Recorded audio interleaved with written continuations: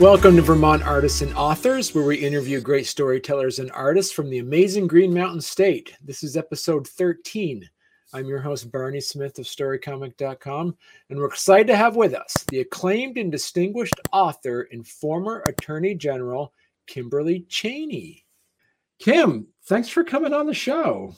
Hello, Barney. Glad to be here.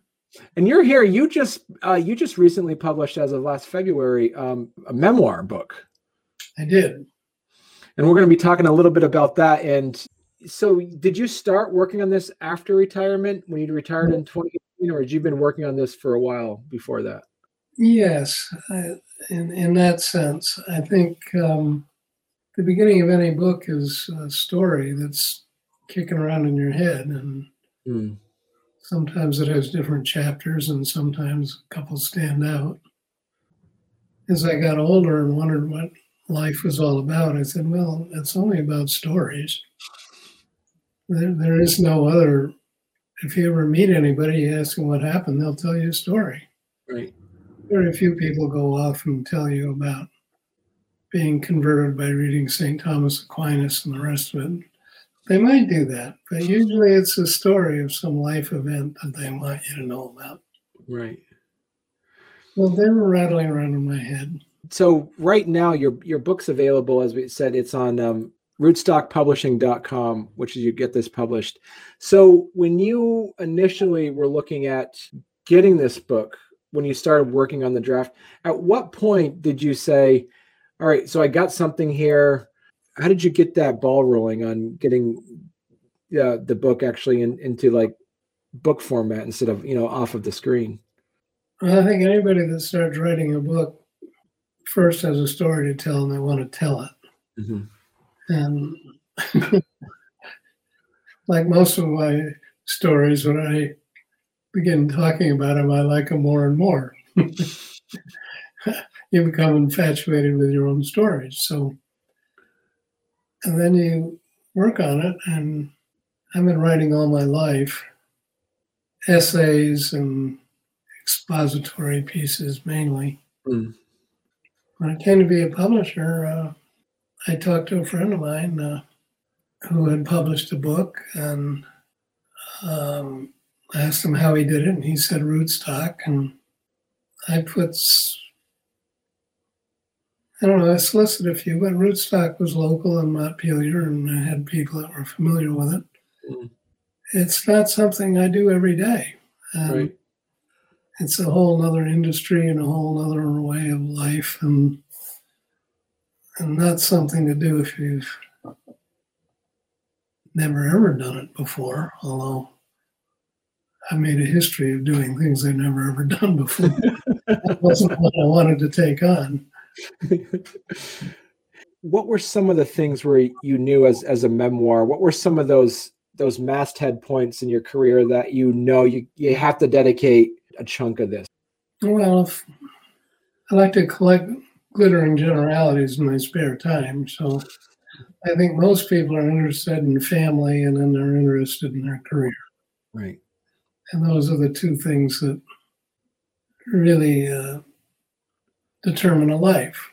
And since stories are all that life is about, I thought those would be good places to sort of write about. Right. Kind of a twin theme of my book. Right. And compare, because as you mentioned before, you said like you'd write essays or as a lawyer, and you're not unfamiliar with the written word. How much easier, or was it more complicated a bit for you to writing these two separate types of prose, basically? Well, I think they're completely different. I think writing a memoir is sort of like this interview. You're sitting down with somebody and you're telling a story, and yet some experience with writing and vocabulary and different ways of expressing things obviously come to mind. We all have echoes in our head of things we've read and things we liked and didn't like, and we don't even know how they got there, but there they are, and you use them. Right. But I think the thing that got me started, oddly enough, was a course in daily themes. It was like a sophomore year at Yale course. And the idea was every day you had to write about something, 4 or 5 paragraphs. And that was a challenge because you then look, I mean, I used to study my roommates. What the hell are they doing today? Why are they doing that? And because you had to get something down on paper about an event. Right. And it was supposed to be artistic. You can't just say this happened, that happened. Right. You're supposed to have a point. What's the point of writing something if you don't have a story to tell? I found that training for almost everything I did in life. We talked earlier, in your old age, you look back and why am I doing this? And well, it goes back to seeing a scene at a meeting or something. And think about writing 3 or 4 paragraphs about who was being a jerk and who was making sense and what was the outcome, you know? And I think that's the essence of storytelling, and it's a very different discipline than writing a legal brief, arguing from point to point. Yeah. It's over 250 pages. It's 262 pages. So there's a lot of book there, there's a lot of stories.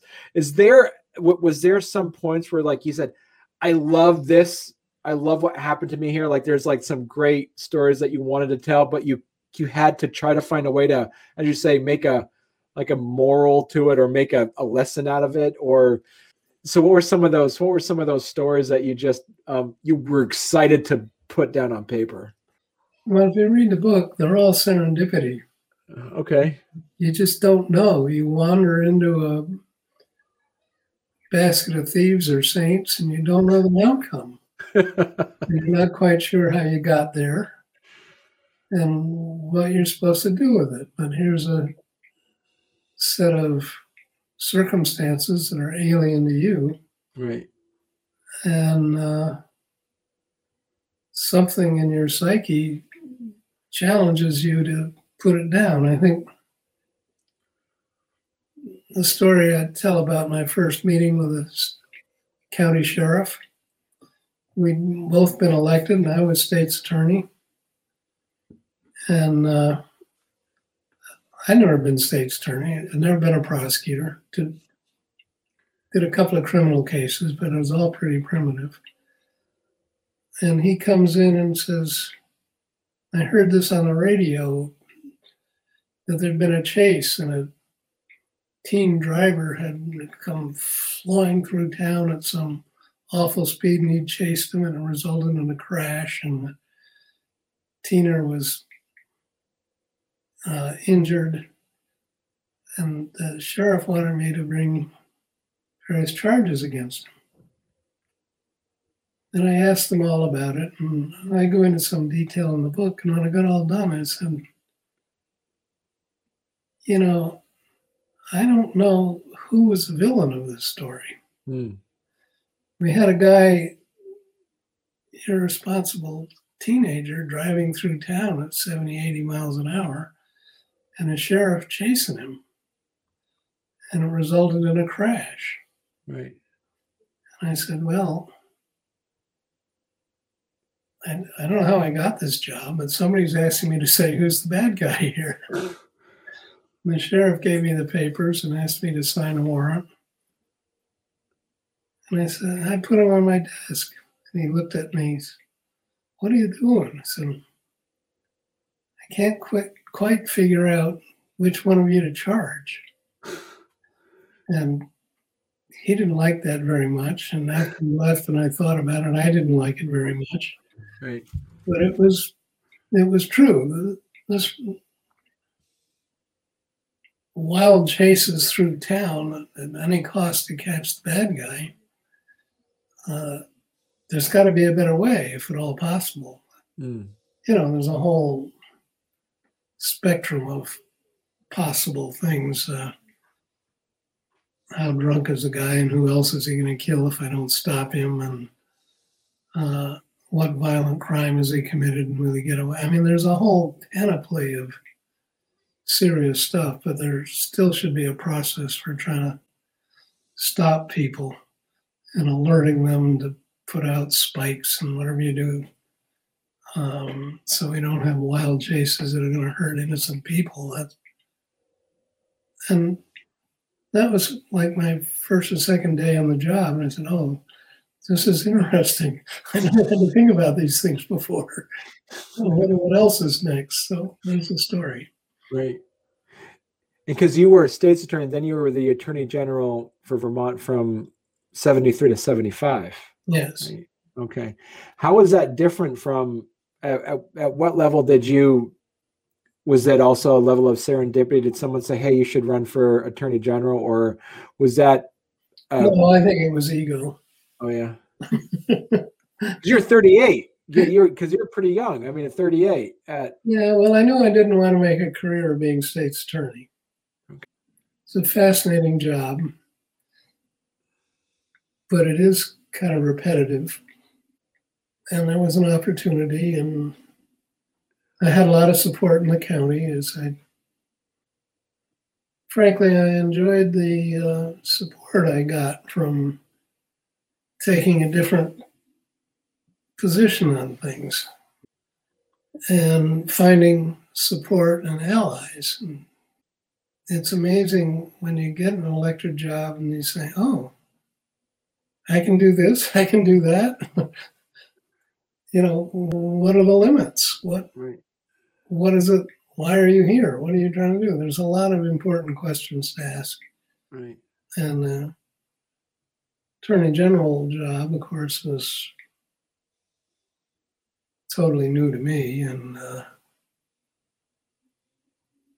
but there's a learning curve there, and they're both very complex stories if you want to know more about them.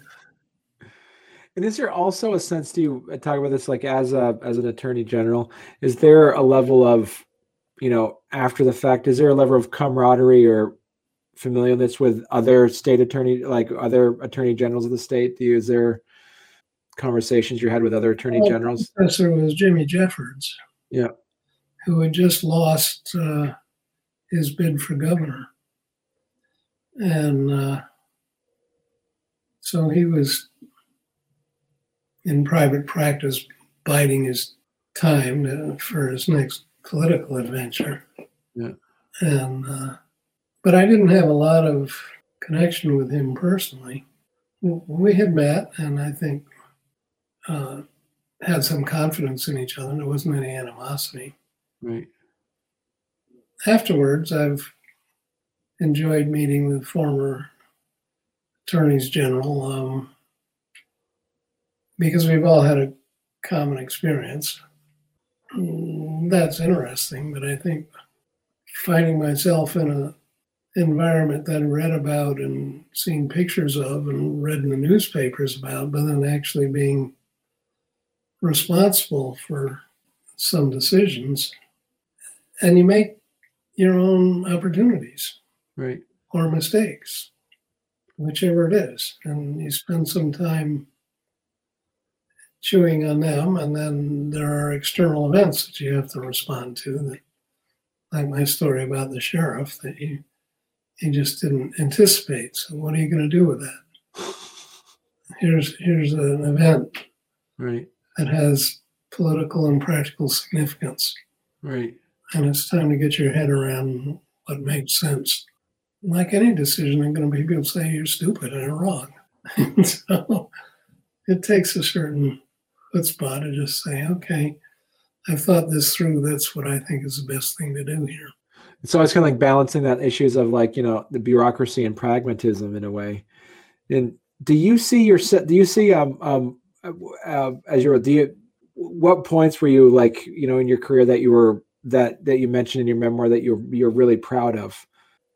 I was the first full-time state's attorney in Washington County. And that's that's a big difference. It used to be part-time jobs and private lawyers would take them, but they didn't get any extra pay for working hard, and they just didn't get hold of things. But once it's a full-time job, you get an opportunity to set a standard of how this is going to function. What is a premier job here? That's a very complex story, but I found early in life that politicians can do stupid things to get votes. Yeah. And in the long run, when you have the public responsibility, you have to keep an eye on what's best for the world that you want to live in, not the public exactly, although hopefully they overlap. But the question is, what kind of world do you want to see happen here? What are you going to do to bring it about? I think the state's attorney job gave me a lot of opportunities to deal with issues like that and then figure out what made sense under a certain amount of pressure, and then looking back on it and saying, oh, okay, I came out okay on that one. Or, maybe I could have done better next time. Yeah. But, because you when you were in your position, this was around, as we said, from like 73 to 75, when Vermont itself was going through the start of a culture shift from was it around that time as well when they went from the House of Representatives, and Vermont representatives was going from town specific representation to population? Was that around that time too? Yeah, the legislature had been reapportioned. I think it was a renaissance in Vermont, and there were two things that went on: reapportionment and what we call the hippie migration, which I guess I was one of them. But there was an in-migration into the state, and there were a lot of so-called hippies. They wound up contributing a lot. They were energetic and interesting, and then, of course, there were a lot of professionals and other people who got sick of cities and wanted, and it was an optimistic time and the Vietnam War was going full bore, and Woodstock, love and sex were taking over, and it was culturally a very disturbing time for an awful lot of people. And being a prosecutor and prosecuting crimes in that area, there's standard crimes. You don't kill people and so forth, but there's also a measure of degree of how you're going to treat things, and part of it's a political eye on what you think the public will stand, but more importantly, it's what you think is the right thing to do, and hope your public will agree with you. It was an exhilarating experience. I really enjoyed doing it. Was there anything that you were not surprised or surprised at that you were either right on or wrong with some any ideas of predictions on how direction? The Vietnam War and the hippie culture and drugs were a serious cultural change. Yeah. I was not in favor of the war on drugs, even though it came in just as I was state's attorney, and Richard Nixon's invention of the thing. The war on drugs was a big Republican story. I had studied prohibition, and I said, well, this is going to fail. And it's going to do what prohibition always does, which is provoke more crime than it resolves and more corruption. So I had a little bit of a tightrope to walk, because a fair amount of parents with kids in school, when kids were experiencing a whole new cultural shift, had a lot of anxiety. And And rightfully, they didn't want their kids taking drugs. And they thought some authority should see to it that they don't. Since my parents tried to see to it that I didn't do certain things and I defied them, I said, this isn't going to work. You have to involve the kids, and you have to get people to think about the future and not go down an alleyway in the past of prohibition that is doomed to fail. Right. Well, many years later, it's clear that it did fail. And the whole political dialogue is about rehabilitation and mental health. So, yes, you asked me, am I proud of it? Yeah, I was right about that. And by and large, the people in the county supported me. You know, you have to ride a bicycle down a white strip at high speeds and hope you don't fall off the strip, because there's one side that thinks you're absolutely insane to cater to the drug people, and the other side that says, you can't make me, I'm just going to do whatever you say. Yeah. The opposite of, And yet you have the prosecution authority. If you want to, you can send people to jail eventually. So you have to ask yourself, is this where we should be going? Maybe this person, maybe not that person. And yet there's something quite illegal about that. There's a law that says what you're supposed to do. It's not like you get elected and you have complete authority to ignore the law. So it's a delicate balance. I guess in a larger word, I'd call it justice rather than law. Mm. Those are fascinating experiences, and learning how to manage them is what a politician has to do. That's what politics is all about. So it was a training ground for political skills. So was there anything that after you went out of there and then you started working on some different boards and committees and stuff, was there anything that you picked up later in your career that you wished you had that knowledge or that expertise while you were the Vermont Attorney General? Well, as you know, I lost my bid for re-election by 500 votes statewide. I don't think there's ever been a closer one, yeah. Attorney General. To answer your question directly, I wish I'd had the skills or luck of Patrick Leahy. He was a real mentor to me. He's a brilliant politician. I don't begrudge him that. I think we need good politicians.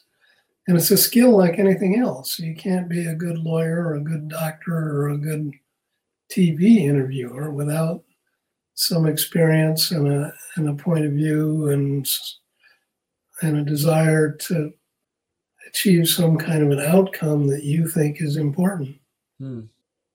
So I think politics is a very honorable and difficult profession. It's not easy. But it takes a lot of stuff, family, money, and other things that aren't always easy to come by. Yeah.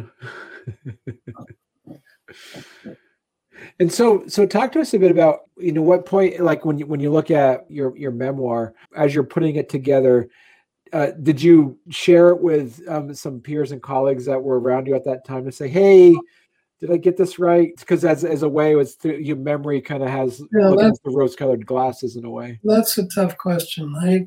I found a really good editor, Dirk Van Susteren, who had a lot of newspaper experience and actually some lawyers in his family. And the hardest question I had was what to do with personal life. Right. Some of which, at the very least, disappointing. He urged me to go ahead and tell that story. It's part of your story. Hemmed and hawed about it. I said, yes, that is part of my story. If you're going to write a memoir, let's get it all on the table. You were being Attorney General at the time when you had a marriage that was coming apart through very odd circumstances. and your wife was about to leave you and you were perfectly happy to have her go, but you had 2 kids and a life to kind of pull together and wonder how you got there. It was a time of a lot of introspection. Right. And it required thinking about, and to put that into a memoir, I think enriched the book. I think in a way, I refer to Dirk as my therapist. He'd look at me and he'd say, well, Kim, yeah, why did you do that? And then how did you feel? Whatever possessed you, et cetera. Oh, okay, here we go. Buried in most lives are incidents like that, where we look back on them and forget what we can and learn from what we can't, but they're always with us. So since my theme was to tell the story of a life, I said, well, this is a big part of my life. I should put some of that in here. Right. And how much of that did you, as you're writing it down, did you get feedback from your editing friends to say, this reads a little bit too much you got to put in some more inner dialogue, like having some of those self-reflections during those moments? Was that a lot of the things you kind of had to add to it as well? Well, I did get feedback. People said, oh my God, you went through all that? I'd feel sorry for myself. Yeah. And they'd say, but it enriches the story. You should keep it there. It's a cliche, but it passed as prologue. When I married, my wife was pregnant by somebody else who I didn't know. And I had just released a child for adoption. And it was very chaotic. But there we were, as it turns out, in Japan, because I was stationed in Korea at the time. So am I going to send her back? And then what? It was not a happy beginning. The upshot of it was both children were released for adoption, and many years later, I essentially was forced to totally rewrite Vermont's adoption laws. And I had the skill to do that because I'd worked in the legislature and had personal experience with it. Making something good out of some things that in the past that weren't very good. I mean, we have all these laws that grow up where people say, oh God, this happened to me, and I want a law to prevent it from happening to somebody else. And the adoption story is in many ways the same. It's very emotional but it's very human. Right. You have to get to know people and who they really are, and you have to push through people's facades and the stories they tell to people to try to appear accepted. But we all have those stories. We don't share them with everybody, but if you've been alive, you're going to have some of those stories. And so I figured, well, that's my life. I should put them in. Was there any parts as you were writing this, some of your friends that were helping you read it say, hey, maybe you should take this part out, or maybe you should add more to this, or that were part of the manuscript that you kind of had to decide? Sure. There were some very good edits. Clumsy stories or writing, or this just doesn't make sense at this point. Right. Get rid of it or put it somewhere else. Yes, of course. It was very helpful. Were any specific stories that you wanted to keep in that you were kind of told to take out? One of the things about being a lawyer, especially in private practice, is there's confidentiality. You're not going to tell everybody what your client said and did and so forth. Right. Even though many of them illustrate your views of justice. As I said in my book, being a lawyer in private practice is politics by other means.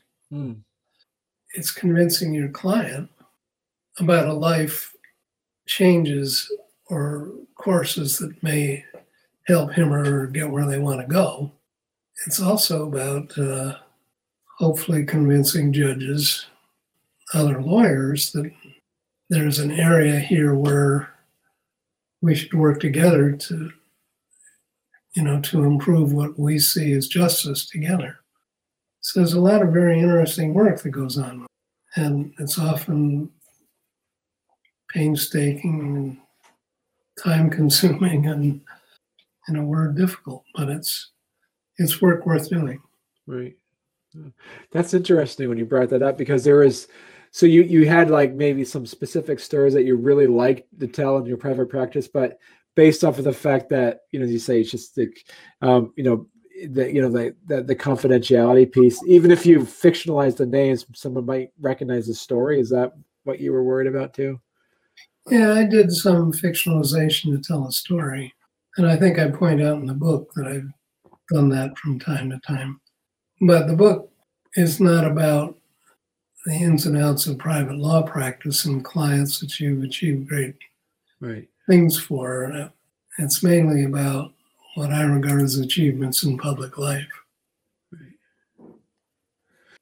Do you see, as you say, there like the overall theme itself would be either serendipity or hard work or knowing the right people? What would you say there's like the running theme? Both.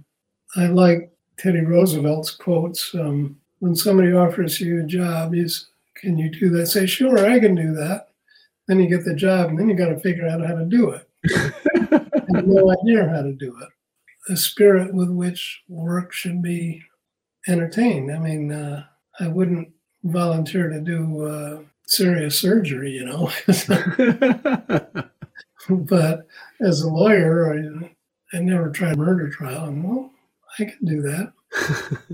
I did modestly well. There wasn't anybody else to do the job, and there you are. So figure it out and do it. And, getting hold of the educational establishment in the time of turmoil when I first came to Vermont. Right. I mean, I totally made that up. They thought they should have a lawyer in the education department, but they never had a lawyer. They never knew what a lawyer would do for education. And there was some chit-chat that, well, the laws are sort of complicated and aren't working very well. Figure that out. So I went to the library and I looked up education laws and said, this is useless. I'm not going to learn anything in the library. They taught you at law school, you go to the library.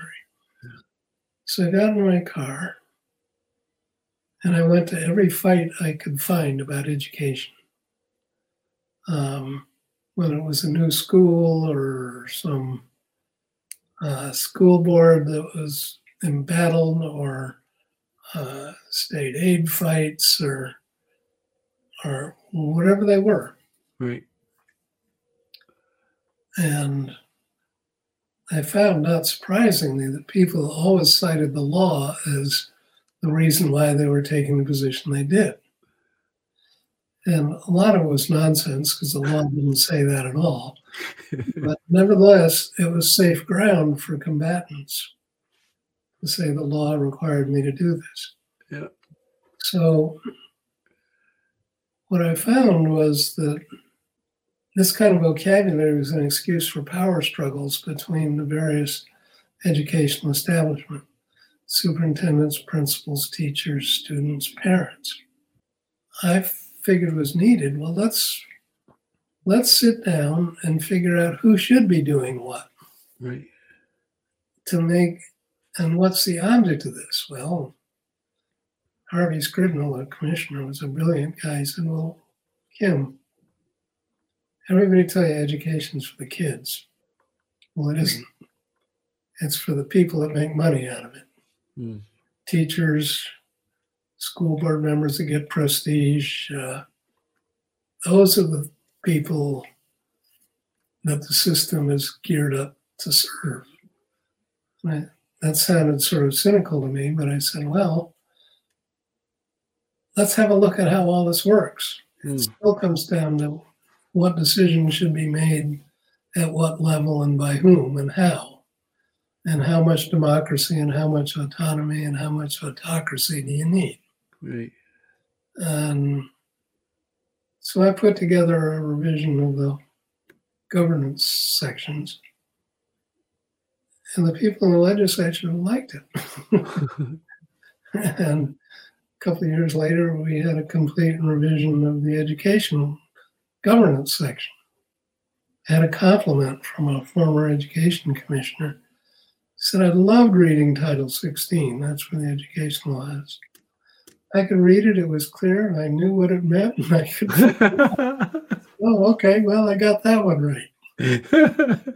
And so I got interested in not only what the law is, but if you don't like it, fix it. Right. You're not stuck in a past. All laws are created over some different social time and milieu of what seems important. And those change and they get obsolete and don't work. So fix them. Right. Yeah. And it's a very, very pragmatic job. So when I got to be Attorney General, I did a complete rewrite of the criminal code. I said, the problem with law enforcement isn't whether cops are tough or not tough. It's that the laws are so obscure and the different elements of offenses, nobody knows what they mean anymore. They're old and we got to go read case law for a century ago to find out what the hell they mean. And I said, well, let's just clean this up. And that took a big part of my first year as Attorney General. A complete rewrite of the criminal law isn't something to be done lightly. But I got it done and got it in front of the legislature, got it through the House, and it got to the Senate, and people wanted to tack capital punishment back into it. And we hadn't had capital punishment in Vermont for years, but they wanted to reinstate it. Gary Buckley, who was then the senator and later, I think, lieutenant governor, was a big believer and was helping me out. And we were stalled and it was adjournment time and we weren't going to get this bill through. He proposed what he called the three-eyed witness proposal. That, okay, we'll approve capital punishment, but it'll have to be observed by three-eyed witnesses. So we called it the three-eyed witness. And it wasn't going anywhere. It was a total sham. So I looked at Gary and I said, well, this is a year's work, but let's pull this bill. Yeah. I don't want to have anything on it that has capital punishment back into it. I don't want that on my record. And so we pulled the bill and it died. And as I pointed out, I didn't get a chance to do it again. Yeah. And years later, a lot of the ideas got incorporated into the criminal law piece by piece. Something I thought needed to be done, and I didn't want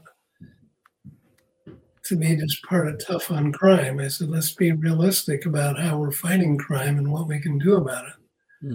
Not just scream at people to bang more heads harder, you know. It just didn't seem to me like a productive way to conduct the world. And lo and behold, guess what's happening today? Right. Yeah. It wasn't like I was talking nonsense. It just took a few years for people to understand that I was right. So Kim, let's just show people here your book. So they can get this if they want to through Rootstock Publishing. They could buy it directly, correct? Yeah, it's on Amazon, and any bookstore will get it for you if they don't have it. And as I say, so it's over 262 pages. And I want to say too, and I love the fact that you already have some of this advanced praise on there. Is that something that Rootstock helped you with? Well, those are called blurbs. You know. Okay. You send it to your readers and ask them, can you say something nice about your book? Okay. And I'm proud of the fact that people were so supportive of it. You know, I honestly think it's a good story. Yeah. And one of my friends who's reading it said, I like this. It's just like I'm sitting down talking with you about it. I can feel like I was there. Well, this is great. So I'm going to say, Kim, I'm really excited to read this. As we said before we went on the air, I have and also being a native Vermonter, I have a sense of nostalgia of the time when you were there. The transition that Vermont was going through. I mean, you were there at such an integral time in Vermont history, and it's amazing, as you said, to read the book, and you're kind of getting a front row seat on history as there. So so congratulations on the memoir, being able to share. So I would say too, for anybody that's listening or watching this who is from Vermont, a native Vermonter, or has family in Vermont, this is a great gift to give anybody who wants to add this to their Vermont bookshelf. Well, thank you, Barney. Yeah. I think it's a story somebody told me high school students should read this book, because so much of life, you make it up as you go along. Get in and do it. Who knows where it'll take you? The one thing we haven't covered is it ends with corruption in the state police. That took years to unravel. In my view, that's why I lost the election, because I couldn't penetrate it. Right. But that's another story. I understood it. I just couldn't get my hands around it. Well, great. Well, thank you very much, Kim. This has been a genuine pleasure to talk with you. And well, good, Barney. Thanks for having me on. I hope that some of your viewers will pick up the book. And I figured out the other day I can make $3 a copy, so I hope you buy a lot of them.